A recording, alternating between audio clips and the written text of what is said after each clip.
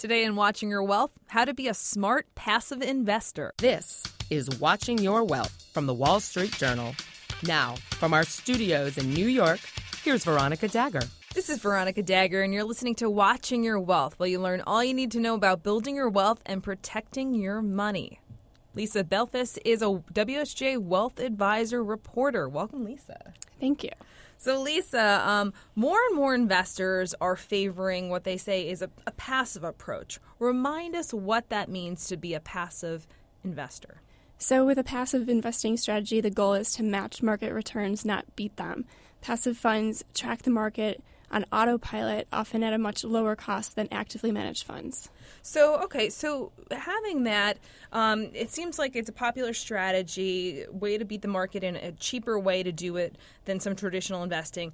And you have an article coming out that talks about how just because you're a passive investor, it doesn't mean you should be passive or complacent. So draw the distinction for us. What do you mean by that? Yeah, so one risk with a passive strategy is complacency.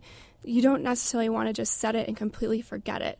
It's important to know what's in your funds, what your allocation and risk balances look like, and where you're at relative to your savings targets. That's important always to have a target with whatever your investing is to keep track of. Now, so how can we be a bit more active with our passive investments? So one thing a lot of advisors stress is the importance of rebalancing, making sure that your allocation mix is what you want it to be. And so how often should we rebalance? So most advisors say rebalancing about once a year is sufficient.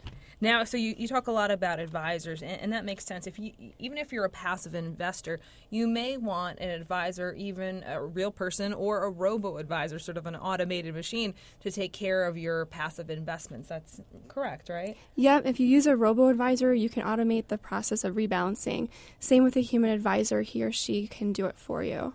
And then what about tax loss harvesting? Because when I think of passive investing, I think, okay, there's an opportunity here. So tell us about that. So tax loss harvesting is a smart move if you're using taxable accounts, not just tax-sheltered investment retirement plans.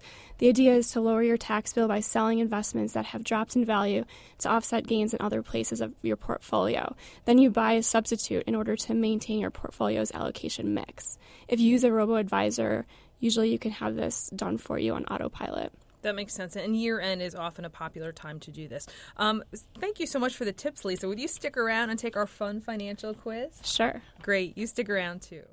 Hey, this is Stephen Perlberg from the WSJ Media Mix podcast. Are you interested in the biggest changes in the media and advertising business, from Facebook to Snapchat? Tune into the WSJ Media Mix podcast, or interviews with some of the biggest names in media, from Gawker CEO Nick Denton to Turner president David Levy. For more, check us out at wsj.com/podcasts. WSJ Podcasts. Listen ambitiously.